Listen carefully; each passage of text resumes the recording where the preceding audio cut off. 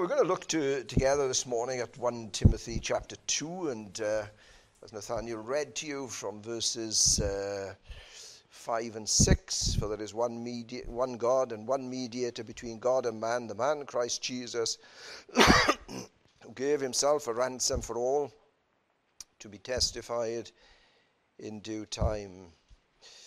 Just before I came in, Nathaniel was asking me, well, what was I preaching on this morning? So I'm going to give you a lot of M's now, right? Okay? Take note when I start speaking about M's, okay? It's the man, it's the mission, it's the mediator, it's the motive, and the method. Okay? Got all those? If I was to test, I wonder how many of you would remember those. But that is what comes out of this verse, I think. And in many ways, all of those themes could actually be taken. I think it's true to say, isn't it, that most people, or most Christians at any rate, if they want to defend Jesus, they want to defend the deity of Christ.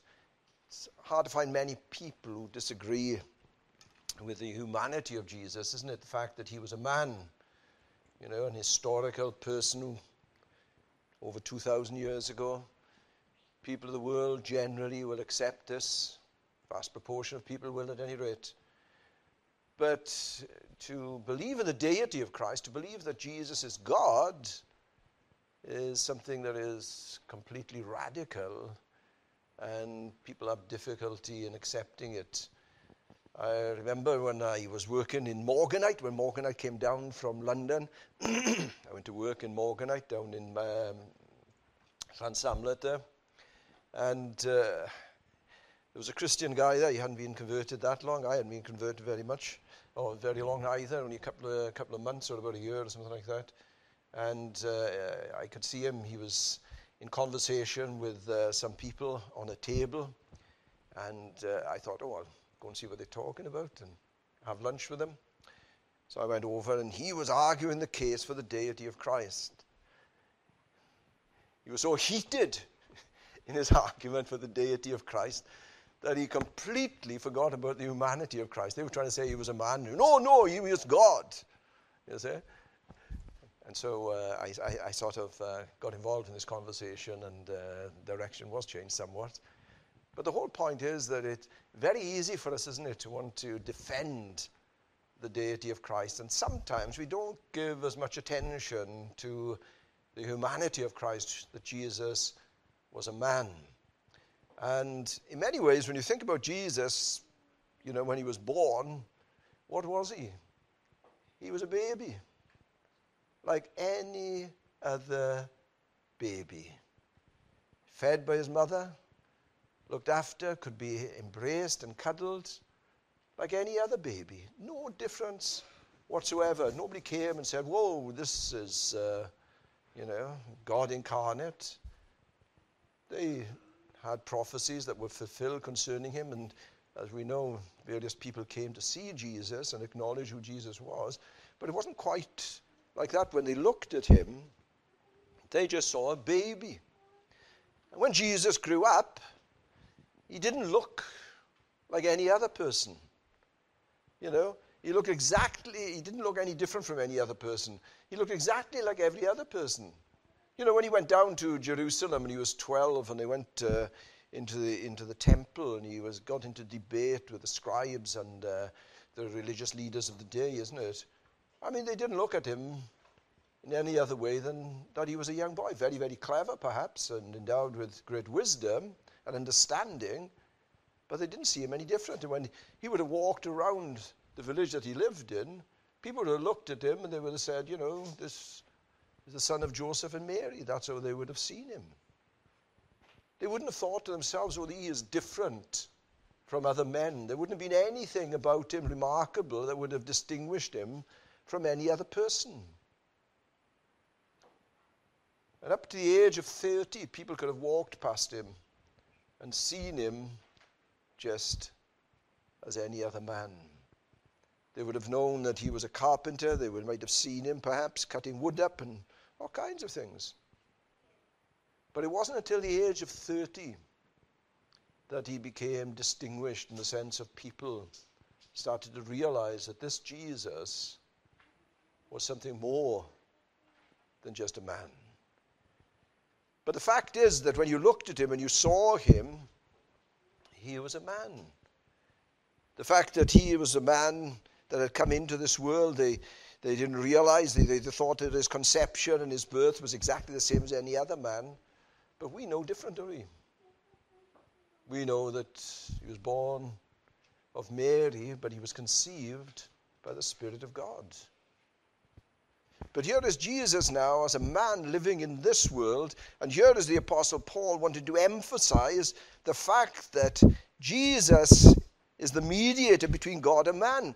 For there is one God and one mediator between God and man, the man Christ Jesus. The emphasis upon the man. This is the emphasis. There is a reason behind the emphasis of him being a man. He had to be a man in order to be able to die. He had to be a man in order to offer himself as a sacrifice for sin. He had to become a man. This is why in verse 15 you can see here where the apostle has been saying, this is a faithful saying and worthy of all acceptance, that Christ Jesus came into the world to save sinners, of whom I am chief. You see, he existed before he ever came into the world. He came into the world, but he came in as a man. And so what you find is the reason why he has come, he was given a particular mission. So he was set aside by God to come into this world. How often do you read, especially in John's Gospel, that he was sent into this world? You know, in John chapter 14 and verse 3, isn't it?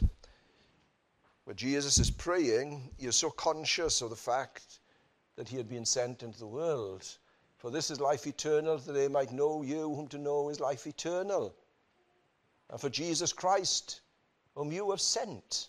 So here he is praying to his Father, and he acknowledges that his Father has sent him into the world. Or if you read in Galatians 4 and verse 4, isn't it, where the Apostle Paul is writing to the church in Galatia, and he says to them like this, isn't it, that in the fullness of time, God sent forth his Son, made of a woman, made under the law, to redeem them that were under the law.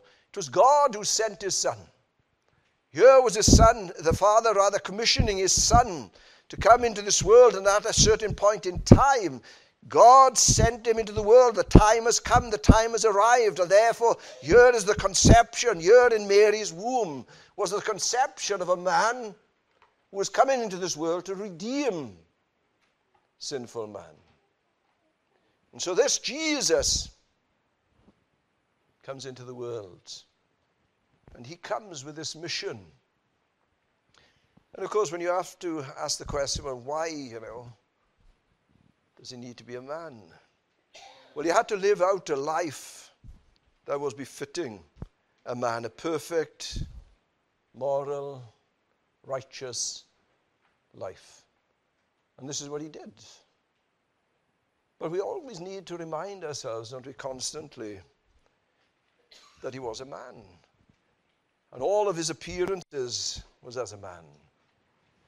So when we look at Jesus, isn't it? Now, when Jesus lived as a man, he had to go through all the experiences that men go through. The difficulties, the problems, and he had to live purely as a man. There's an interesting thing is, you see, that Jesus never drew upon his divine nature or the fact that he was God to overcome any problem that he was ever confronted with. And there is a reason why he never used his divine nature and his divine powers. Because he had to live as a man.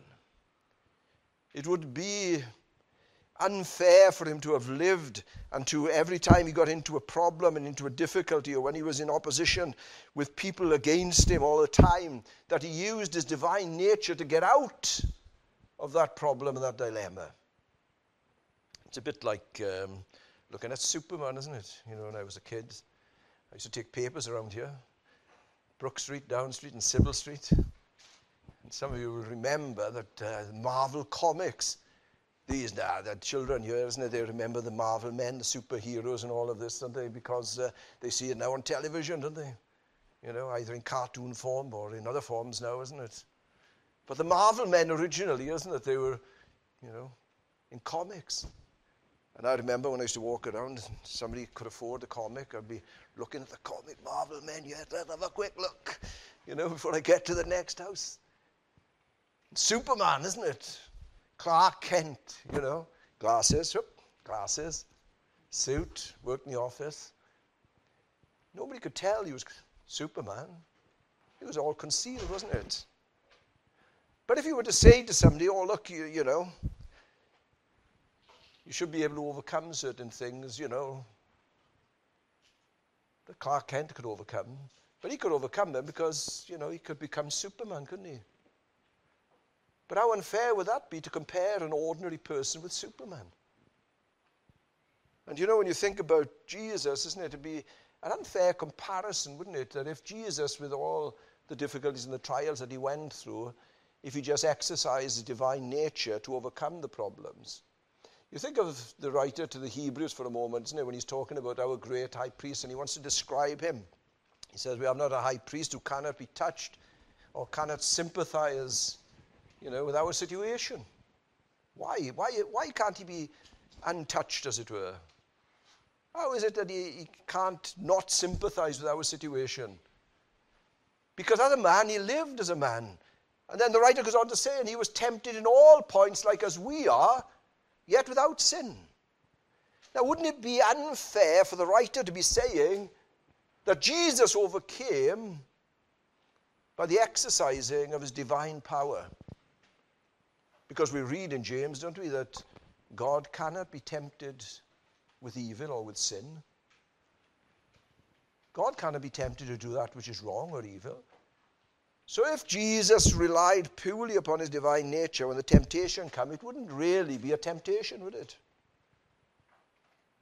Because he couldn't be tempted as God.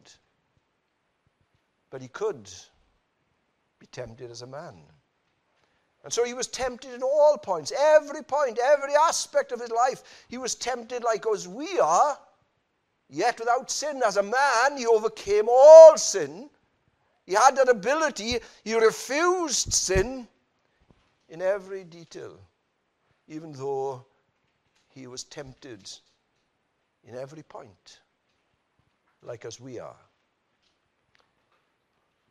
But as a man, he continued to live that righteous, moral life. He didn't, as it were, conceive, and give way and fall, as it were, at that temptation. Not like the first Adam. He didn't fall, but he continued in that state and in that condition. And so he lived as a man. But some people will say, well, what about the miracles that he performed? Doesn't that make a declaration of his deity, the fact that he exercises divine abilities to carry out miracles? Well, is that true? Jesus is not the only one mentioned in the Bible who performed miracles. Who else performed miracles? In the Old Testament, you've got the prophets, haven't you? Look at Elijah and Elisha, Moses and others. They performed miracles, but they didn't do it by their own power. Or you think, and you come into the New Testament, isn't it? Who performed miracles after Jesus left this world? Didn't his apostles do it? Didn't his apostles perform miracles before he left this world? But didn't he, after Jesus had gone, the apostles continued to perform miracles? Do you remember when Peter healed that lame man? When he was in the temple, and then all these people, they're amazed, they come up to him and they say, oh, this is something amazing. And he says, don't think that it's by our own power that we've done this. It is God who has done it. We are just those who are instruments. God did it through us. It is his power that has done this. It's a bit like Nicodemus coming to Jesus by night, isn't it? And says, no man can do these things that you were doing, that is the miracles that he was performing, unless God is with him. He recognized that the miracles that he performed wasn't by Jesus himself, but it was because God was with him. And they recognized that anybody who performed miracles, it was a definite declaration that God was with that person. So the prophets and the apostles and these, it was an evidence, a declaration that God was present with these particular people in doing these things. Because you get examples, don't you, in the scriptures where, when his disciples came to him and they want to know when he's coming again, when all these things are going to happen in Jerusalem and things like this. And he said, it hasn't been given unto me to know these things. It's only the Father knows. Now we know that his divine nature, he was omniscient, he knew everything. He could have drawn upon his divine nature to exercise himself in knowing the time, because he was God. But there was a refusal to call upon his divine nature, but to use his human nature and say, I don't know. He didn't know because he was living as a man. Or if I, by the finger of God, cast out demons, he says, not by my own power, but by the finger of God, by the power of God. Or you think of Paul writing to the church in Philippi. And do you remember those great verses that I want to show to us the coming of Jesus into the world, isn't it? And I need to go back to this for a second, because there's a few verses that I want to read. In chapter 2, let me just read these to you for a moment. Let this mind be in you, which was also in Christ Jesus, who, being in the form of God, did not consider it robbery or a thing to be grasped, to be equal with God. In other words, he didn't want to hang on to that equality that he had with God as he lived and existed before he ever came into this world, okay? But made himself of no reputation, taking what? The form of a bondservant, and coming in the likeness of men. And being found in appearance as a man, he humbled himself and became obedient to the point of death, even the death of the cross. You see, his humanity, he lived as a man, only as a man in this world. And this is why Paul here wants to emphasize that the mediator between God and man is what? It's the man, Christ Jesus. He doesn't say the God-man, he doesn't say God, but he says it is the man, Christ Jesus. He was the one who was going to be the mediator between God and man. And so this man became the mediator between God and man. Well, if we ask the question, well, what is a mediator? Today perhaps they wouldn't use this word. They might consider it to be a bit too old-fashioned to use it. They would say, an arbitrator. And the role of the mediator or arbitrator, what does he do? Well, if you've got two opposing parties, one on the left and one on the right, and they're against each other, and they stop talking because, there's friction between them and they can't agree, You see it in political parties, but you also see it today, don't you? With the problems that are arising, in the NHS, with teachers, with all kinds of things that's going on, isn't it? Where you've got people now wanting more money, and the government saying, we're not talking to them, and so you've got these two. And what they would tend to do is they would have an arbitrator, a mediator who would come between the two to bring them around the table to talk, to bring them onto that table in order that they might arbitrate, to talk to both parties, to bring them back together. And that's the picture of a mediator that we would have today. But that is where that particular analogy falls down, doesn't it? Is that he can only bring these two opposing parties and act in between. They've got gripes on both sides, and he's trying to reconcile the two together. But the point is here that when Jesus acts as mediator, he acts on our behalf. Because the problem isn't that God has fallen out with us in that sense, that he wants nothing more to do with us, as we'll see. But the fact is that man has rebelled against God. He stands in opposition against God. When Adam was in the Garden of Eden with Eve, isn't it? And they ate of the tree of the knowledge of good and evil, and they sinned against God. And there was this friction that came in between God and man at that moment of time because sin had entered into the world. And how can this sinful man now have a relationship with a holy God? How was it possible? There was a breakdown upon that relationship between God and man. That was the severance, the split. Man continues in that state, doesn't he? I mean, who would look at the world and think that the world is becoming a better place? You know, they've tried to tell us the lie, haven't they, that things are getting better. Things are improving. Man is evolving. Man is on his upward trajectory, isn't he? He's getting better and improving in all kinds of ways. But yet, is that true when we look at the world today? Is it any safer than what it was before? With what has happened in Russia and Ukraine, the situation there. You see, the elephant in the room that nobody wants to talk about, doesn't it, is the fact that there is sin here. There is sin in this world.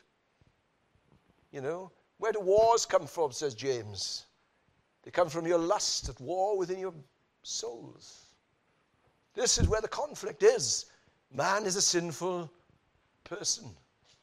There was an ideology, wasn't there, that when the Iron Curtain broke down and the Bamboo Curtain broke down, you know, that by the West embracing, you know, both Russia and China, that, you know, by embracing them and bringing them into the community of nations, as it were, you know, that they would imbibe from the West, you know, the West's democratic idea of society and civil rights and things like this. Well, we know that's a joke, don't we?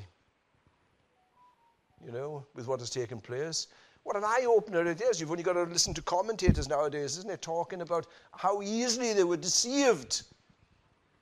You know, they thought, oh, by doing this, embracing them, they would become like us. But they didn't realize, you know, that authoritarianism, isn't it, doesn't want to become democratic. It doesn't want to allow people's freedom. They want to rule from the top, and that's it. And sometimes, isn't it, some things are very open, like Russia going to war with Ukraine. But then there's other things, isn't it, where there's subterfuge. It's underneath the surface, isn't it, things that are happening, taking place in the world today. The influence of China in Africa. All of these things that are going on. You think for a moment of what happened before the Second World War, rather. Neville Chamberlain comes back, doesn't he? And probably most of us have seen the pictures. It's been used time and time again of him coming down off the plane, and he's got a piece of paper in his hand, and he's waving the piece of paper. Appeasement, peace in our age, in our time. Whoa, wasn't he gullible? Wasn't he taken in by Hitler? Didn't he believe the big lie? Forgot that sin is in the world. Leave it to one side. Don't talk about it. You know, pretend it's not there. Forget about it. Churchill had a better idea and concept of man's nature, didn't he? He knew that Hitler was a dictator. War was inevitable. But the whole point is this, isn't it? That sin has come into the world. And we now live in a sinful world, and we live in a situation where mankind is in opposition to God.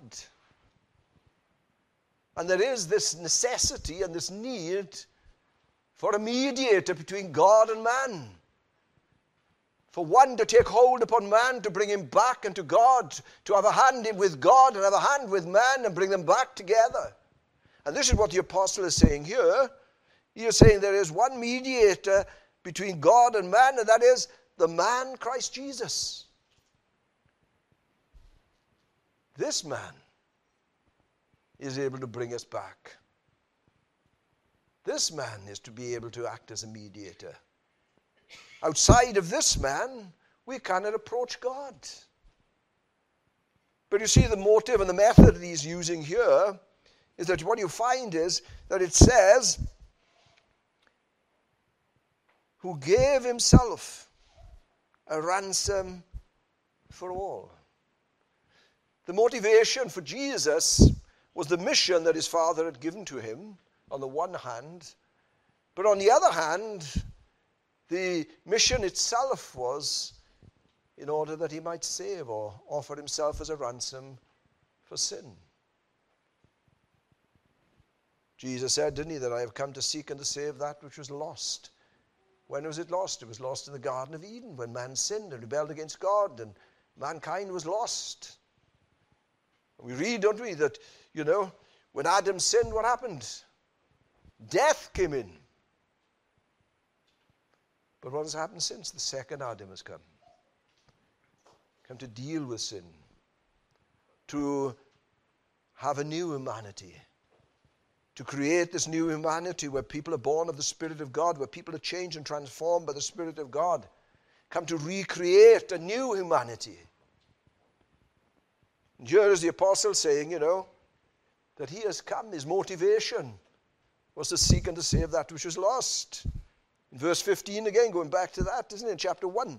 This is a faithful saying and worthy of all acceptance that Christ Jesus came into the world. For what? To save sinners. That's the reason. To save sinners, not the righteous, not the moral, but those who have sinned and rebelled against God, those who live in perpetual sin. He has come to save sinners. All of us have sinned. There's not one of us in this room today who hasn't sinned. But Jesus has come, you see, to become a ransom for our sin. And we all know what a ransom is, don't we?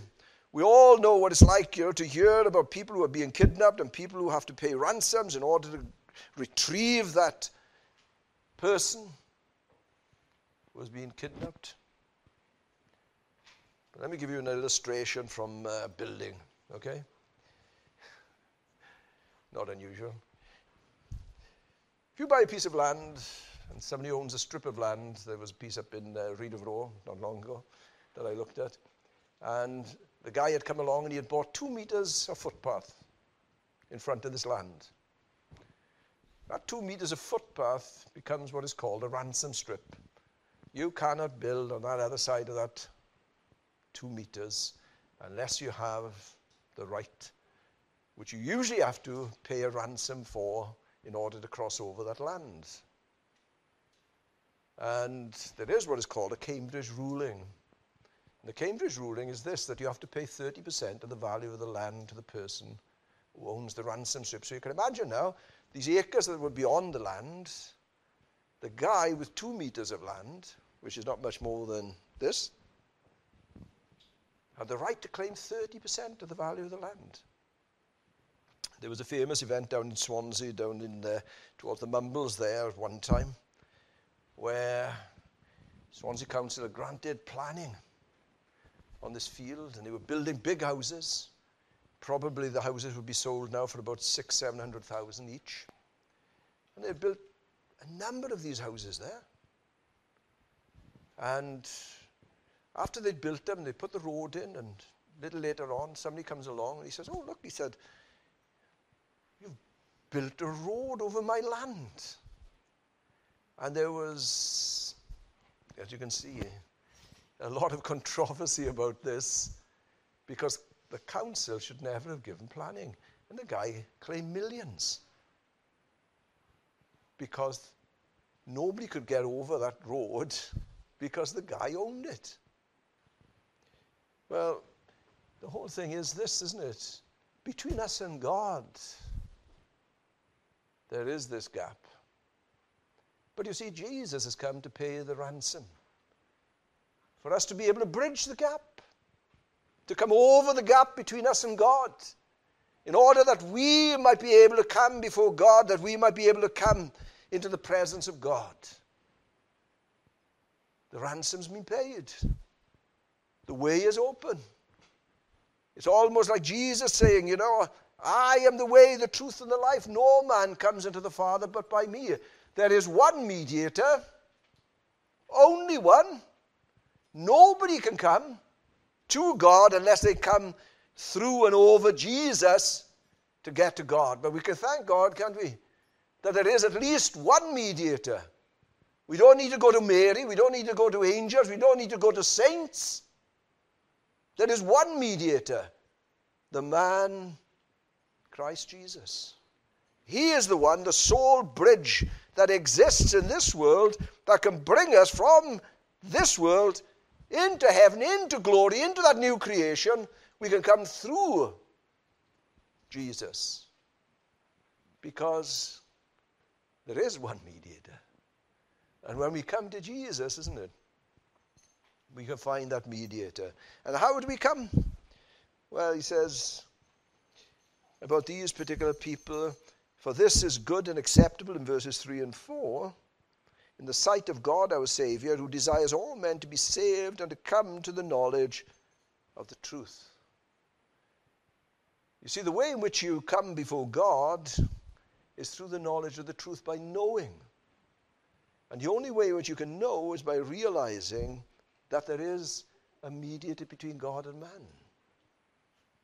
This is why it's imperative, isn't it, for preaching, it's imperative for teaching, it's imperative to understand the significance of this man, Christ Jesus, who has bridged the gap between us and God, who allows us to come, who has ransomed our sin, who has paid the price for our sin, who has borne our sin in his own body on the tree, who has offered himself as a sacrifice for our sin. And so he has paid the price that you and I can come back to God. Isn't that a wonderful thing?